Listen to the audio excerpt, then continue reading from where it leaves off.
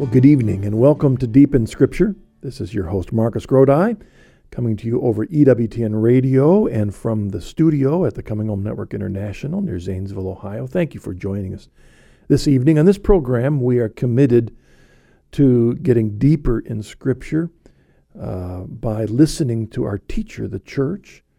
And I've invited a guest to join us, as I normally do on this program, who's chosen a gift that, a scripture that inspired them deeper to follow Jesus Christ. And our guest this evening is Father Doug Grondin. He is a convert to the Catholic Church. He has a long history. If you go to the website deepinscripture.com, you'll see his picture as well as his bio. Father Grondin was, long before he was Catholic, he was brought up in a family actually that had very little religious interest. Later, through an early conversion, became very active in the Pentecostal church. After a number of years in the Pentecostal church, he was invited overseas to do some missionary work in, Father Doug, you're hearing me. You can correct me when you come back on the line a little bit, but I think you were in Slovakia, I think.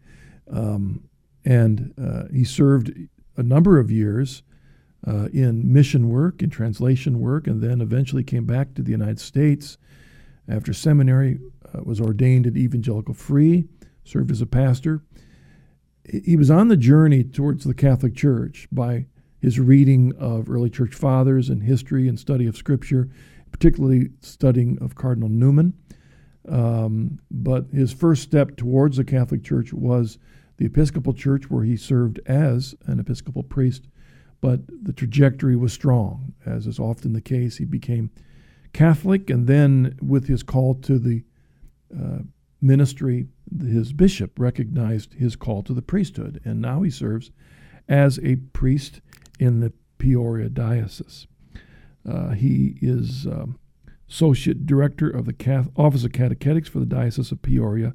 He's also a member of the Philosophy and Religious Studies faculty at Bradley University and a parish speaker and board member for the Mary Mother of God Mission Societies, whose mission is to restore the Catholic Church in the Russian Far East. So Father Grondin will join us in a moment after the break. I want to remind you that we'd love to have your phone calls or emails, any questions about the program. We'd love to hear you during the program. If you'd like to contact us, you can do so 800-664-5110, or the regular Coming Home Network number is 740-450-1175, or you can send me an email. I'll be watching the email inbox during the program, marcus@deepinscripture.com. Father Grondin has chosen Ephesians chapter 4, verses 1 through 24 as the text that we'd like to look at tonight. Now, that's a long section. We're going to particularly focus on verses 11 through 14. I'll read those in a moment, but those of you who have listened to Deep in Scripture over the years know that for about a year and a half, we focused on the book of Ephesians and studied it from beginning to end.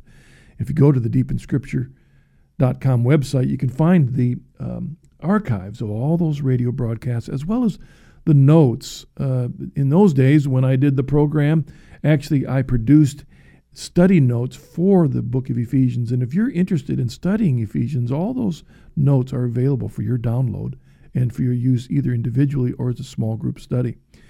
And my take on Ephesians is that this wonderful letter of St. Paul was written when he was in chains, and written, this is what I believe from the data of the book, written to Ephesus to be read from the pulpit on very likely Easter, when the new Gentile believers were received into the church and baptized. It says they were anointed, and then they became members of the church, members of the body of Christ, sons and daughters in the family. They were no longer Jew or Gentile, but they were one.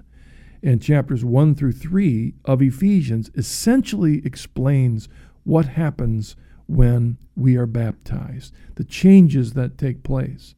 But then chapters 4 through 6 are basically recognizing that when we come forth from the waters of baptism, though our original sin has been wiped away and we're now members of the body of Christ, that doesn't necessarily mean that we are now, that all our bad habits have been washed away, our bad attitudes, or our inclination towards a sinful lifestyle. We have to change. And chapter 4, 5, and 6 explain the new life that we are now called to live. As he says in verse 1, chapter 4, he begs us to lead a life worthy of the calling to which you have been called. Through baptism, we were called. Now let's live a life according to that. And chapters 4, 5, and 6 are about that. Chapter 4 is kind of the introduction to this section. It talks about the unity that we share because of our one baptism. But then in verses 11 through 14, St. Paul addresses the organization, the way the church is structured, but particularly the way that God has equipped the church, equipped certain individuals in the church with particular gifts to equip others so that they can equip others. He describes this process in his second letter to Timothy, chapter 2, verse 2, when Paul, if you remember, who was knocked off his horse on the road and was converted by Jesus himself, given the mission to the Gentiles, and in the process, he is equipping Timothy as his assistant, bishop. And so Paul writes to Timothy and says in verse 2 of chapter 2 of 2 Timothy, what you have heard from me before many witnesses, entrust to faithful men who will be able to teach others also. So you see Paul to Timothy, to others, to others, to others. This is how the church accomplishes its mission. Christ appointed apostles, who appointed others, who appointed others. That's the apostolic succession. And in this particular section, we don't see so much the apostolic succession of bishop to bishop to bishop to bishop, but each ordained, called leader in the church is given unique gifts to equip the rest of the body for the work of the mission. And I'm going to read this passage, and then when we come back from the break, Father Grandin will join us, and we'll talk about how this applies to our life in Christ today. Again, this is Ephesians chapter 4, verses 11 through 14. And his gifts were that some should be apostles, some prophets, some evangelists, some pastors, and teachers, to equip the saints for the work of ministry,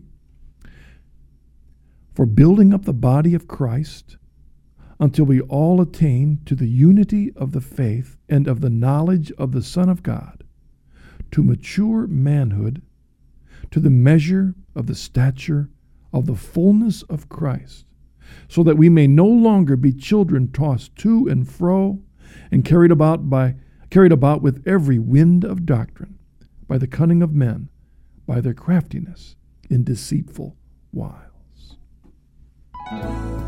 You're listening to Deep in Scripture. This is your host, Marcus Grodi, and you're hearing us on EWTN, your Global Catholic Radio Network.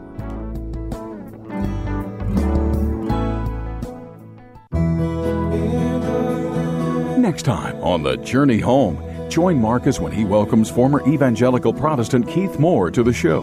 Find out what convinced him to leave his faith tradition and make the journey home to the Catholic Church. That's on the next Journey Home, only on EWTN. The Journey Home is seen and heard around the world on EWTN. For dates and times in your area, log on to EWTN.com. The Coming Home Network International and Marcus Grodi invite you to join us for our 7th annual Deep in History Conference coming this fall to Columbus, Ohio. This year we will begin On the Rock, looking to understand the question of authority, the pillar and bulwark of truth. Join us the weekend of October 23rd as we bring together another exciting list of speakers.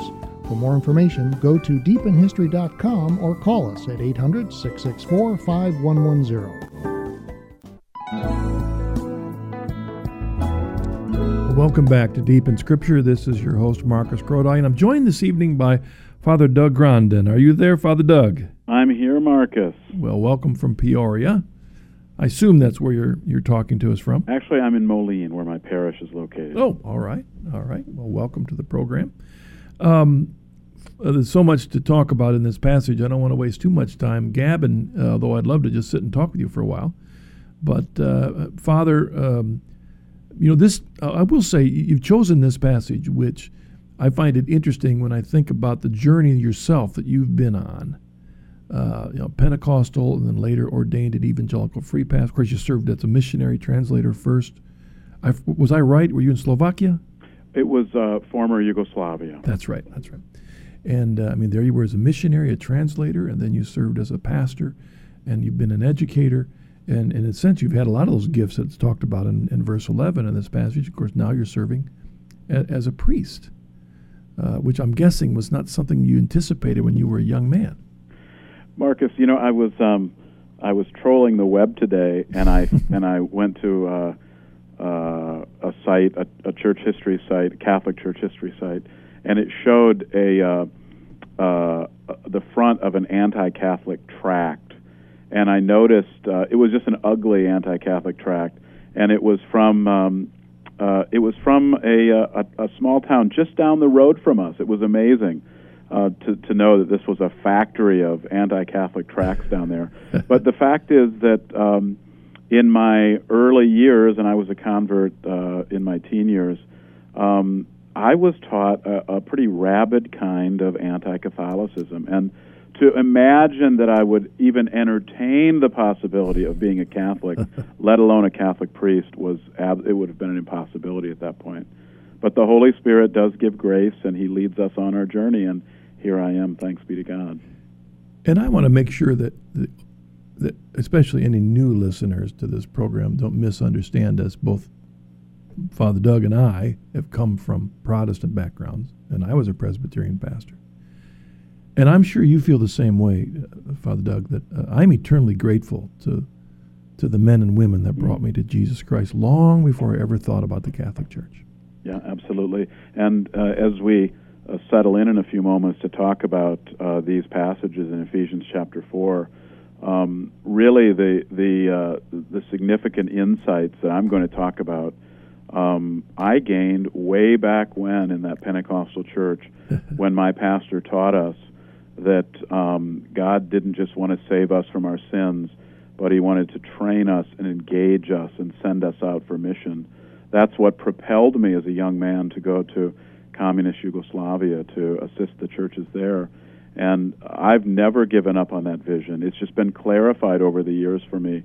I am really grateful for what I gained every step of my journey. And when I think about those that are so convinced in anti-Catholic ideology and actually mythology, in other words, their ideas are not based on fact or maybe a small kernel of fact that's been blown out of proportion, I recognize that a lot of the problem is ignorance. They just have not had the opportunity to examine the data. And so our prayers for them is that they would. Absolutely. There is so much that I misunderstood about what Catholics believe, and I really was ill-informed. I was sincere. I believe that I was acting upon what I thought was true all those years, but I'm grateful that as I studied, especially church history, and you mention that all the time on your Journey Home program, right, how dangerous that is, an honest study of church history.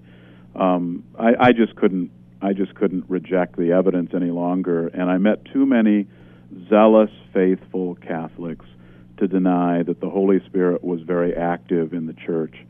And I'm thankful for all of them, because you know, those of us who are converts, we would admit that there are many things about the Catholic Church that should be much better. We wish that she were more faithful and zealous and all of that, but I couldn't deny that the Holy Spirit was at work in a dramatic way. And then when I saw that the Catholic Church was around for about 1,500 years before any of the churches that I had been in were ever thought of, the argument to come into the Catholic Church was pretty compelling for me. Now, why this passage? Well, it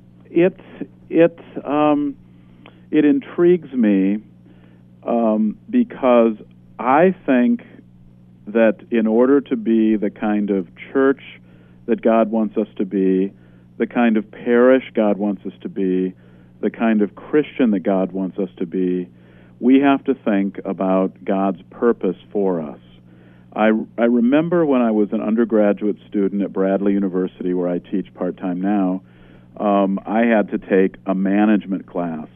And the professor talked to us about something called management by objective. And he emphasized that when you're managing people and you're managing limited resources, you want to make sure that you're marshaling all of these various resources in order to accomplish a specific objective. And I think that all too often in the church, we carry on with a kind of maintenance mentality without focusing our limited resources on what will bring God the greatest glory and fulfill what Jesus himself called us to do. And I think that these verses right here present a game plan for how we should conduct our ministry in a very strategic way. I wonder if you're stepping on toes. And when I agree with you completely, but you and I both come at this from former evangelical backgrounds with strong emphasis on evangelization and also a strong emphasis on equipping the laity. Mm-hmm. The church teaches that very thing. Absolutely. But there are a lot of people a lot of Catholics out there that maybe aren't accustomed to hearing it in those terms. Well, I think that may very well be true, and we would certainly want to say this is not an evangelical Protestant insight. This is, like all good things, this is a truly Catholic insight. The gospel never would have arrived to us so far away from first century Israel if people in every generation had not understood that they were to be engaged in evangelizing and catechizing and training others for that mission. And somehow, in the midst of all of the problems the church has had in every moment of its history from the very beginning, somehow in the midst of all of that, the church has carried on its mission, and here we are today, you and I, able to talk about the mission of the church and how we can better fulfill it. And I think that rare would be the bishop, rare would be the priest, rare would be the layperson who truly knows Jesus Christ, who would not want to consider how to do the work of the church in a very efficient and God-glorifying way. And that's really what we're talking about. It's not Protestant or evangelical. It's really a Catholic understanding of what we're all about. And what you've just said reiterates something I just read this afternoon in a wonderful book by G.K. Chesterton called The Catholic Church and Conversion, which I strongly recommend to any of our listeners. In fact, I think we're going to feature it in our newsletter this coming month. But in that, he talked about in his own conversion, one of the things he discovered was that our Protestant brothers and sisters, though they don't realize it, are really a part of the much huger Catholic Church. And the doctrines that they so dearly presume they received originally from the Catholic Church. And like Calvinists, the idea of the sovereignty of God was a Catholic dogma. It just pushed a bit too far in Calvinism, or Quietism has pushed a bit too far in Quakerism, though the idea of simplicity and such is a Catholic ideal. And this idea of evangelization, therefore, is very, very Catholic. It's just sometimes the maintenance mode can so easily take over when the needs are so great on the local level. And Marcus, I readily admit I'm a lowly priest, and I have very little authority in the whole scheme of things. But it does seem to me that we need to look at all of this and make certain that we're doing God's work in God's way. In my parish, we're facing some challenges in the present economic climate, and I've been repeating lately that God's work done in God's way will never lack God's support. And often, I think God doesn't shower us with His blessing, and here I'm talking about financial blessings, but others as well, because He sees that we're too distracted and not focused, and He wants to get our attention. One thing I think He wants us to look at is our budgets, our parish budgets, our diocesan budgets. It's a fair question to ask. How much money are we actually putting toward evangelization? How much money are we putting toward catechesis that really works? Yeah. In our context, we put vast amounts of money toward our school, and I'm all in favor of Catholic education. But we also need to measure the outcome of our investment and make sure that we're producing saints and missionaries and priests and people who will raise solid Catholic families and people who will attend Mass. These are all legitimate questions, I think, and I think that this passage helps us to clarify some of that, at least as far as our mission and how we accomplish it.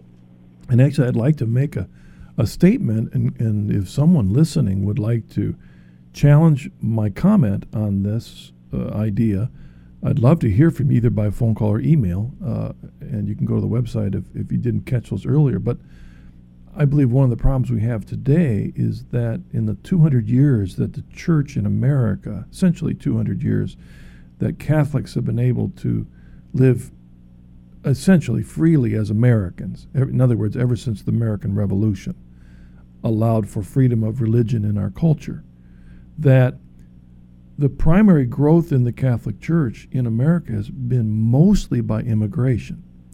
Second of all, to birth and baptism, maybe thirdly to marriage, and then only fourthly to actual conversions of non-Catholics. I would say it's a very small percentage. And when we had that huge growth of immigrants in the mid to late 1800s, in which the percentage of the Catholic Church in America just shot up there, we've remained about the same percentage ever since, plus or minus about 4 or 5%. But what happened was in those days is when the educational and the bricks and mortar structures were established to meet this burgeoning rise of Catholics in America because of immigration. But of course that stopped. And so we're continuing traditions like the educational institutions, but we don't always have the financial structure or the population in the church to continue those particular institutions. Mm-hmm. And Marcus, we may have some listeners from the Diocese of Wichita. I'm particularly enthralled by their stewardship ministry there, where they teach people how to be disciples of Jesus Christ in a very profound way. And it begins with fundamental commitments like regular Mass attendance, serving in your parish, being involved in parish ministries, and then committing to giving a tithe to the church so the church can use that money wisely to carry on the work of ministry. And they're making disciples in such a profound way where they're able to offer Catholic education. In fact, all of their parish ministries free of charge, and they are concerned that those ministries all be Catholic to the core, so they're producing the kind of fruit that would remain eternally for Christ. I think this is a model that could be replicated all around the country, and this is what I'm talking about, a kind of ministry by objective. Recently I've been thinking about how we preach, and I love to preach, I love to teach. These are particular things that I'm gifted to do, and I love doing them by the grace of God. But, the time that we have to preach at a Mass is limited. I wish it were longer. I was talking to Africans who are missionaries in West Africa, in Muslim areas and elsewhere, and when they gather, they preach for 30 minutes or more, and there's not a hurry to leave. I wish we could do that. But if you say we just have, say, 10 minutes at a weekend Mass, to think about what does the Word of God say to us the passages we have for this week, what do they say to us? And then how can I help God's people to understand their responsibility as we have talked about this passage? How do we apply it? What objective do I want to accomplish in my listeners? And we can, 10 minutes isn't a long time to do catechesis, but we can do some shaping and molding and forming of people during that time, and hopefully we can create a hunger where they'll go to Bible studies and they'll want to deepen their faith outside the Mass. But I think it's not helpful just to imagine that we have time to fill without having an objective that we're trying to accomplish each and every Sunday when we preach. Well, this passage, which has led us to this discussion, I mean, those of you listening wondering, when you can get to the Bible study? Well, that's Right. what we're doing. No. I mean, we're talking about the implications of this passage for the body of Christ today.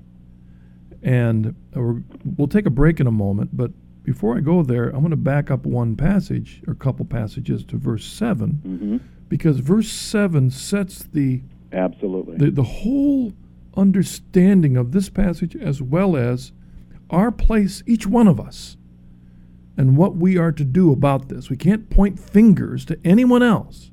It's their fault if they do this, or if they quit doing this, or blah, blah, blah, because verse 7 says that, but grace was given to each of us according to the measure of Christ's gift. Now, how does that apply to this discussion, Father Doug? Well, God's grace is an effectual grace. It's intended to bring about some kind of transformation, some kind of benefit. We know that it was the grace of God that brought us to salvation, but grace also comes to us in the form of empowerment to overcome sin, in the form of spiritual gifts which enable us to bring benefit to the body of Christ. And so he lays this primary idea down that all that we are, all that we will be, all that we do, any success that we have, it all begins with the grace of God. That's the most fundamental idea that all of us have to come to, that whatever we are, whatever we do, whatever success we have, it all originates in God and His grace coming to us.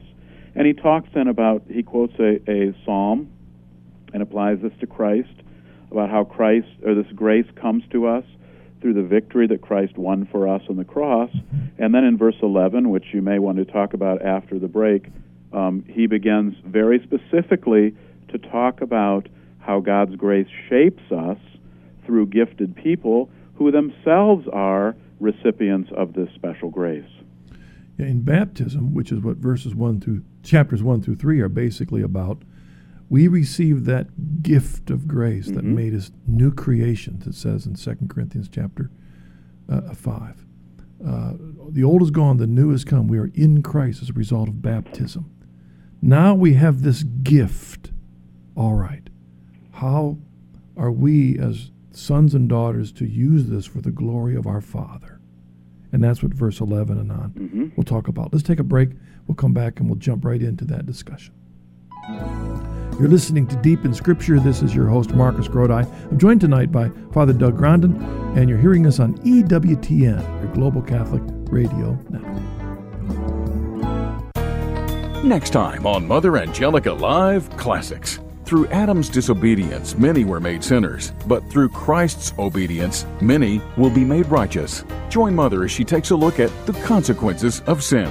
That's on the next Mother Angelica Live Classics, only on EWTN. Mother Angelica Live Classics is seen and heard around the world on EWTN. For dates and times in your area, log on to EWTN.com.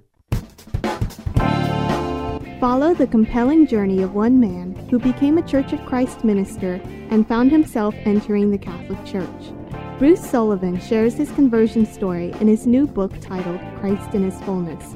In this book, he communicates a passionate love for Christ and the inexhaustible treasures of grace found in the Catholic Church. Perhaps you, too, will discover the same riches in the fullness of Christ. To order a copy of this book for yourself or a friend, please visit our website, www.chnetwork.org, or call us at 1-800-664-5110.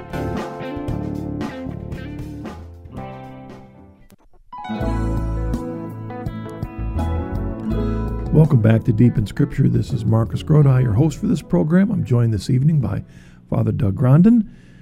All right, Father, we're going to look right at chapter 4, verse 11, as he talks about, again, the distribution and the application of these gifts that we've received from Christ. And Marcus, can I just return for a moment? Yes.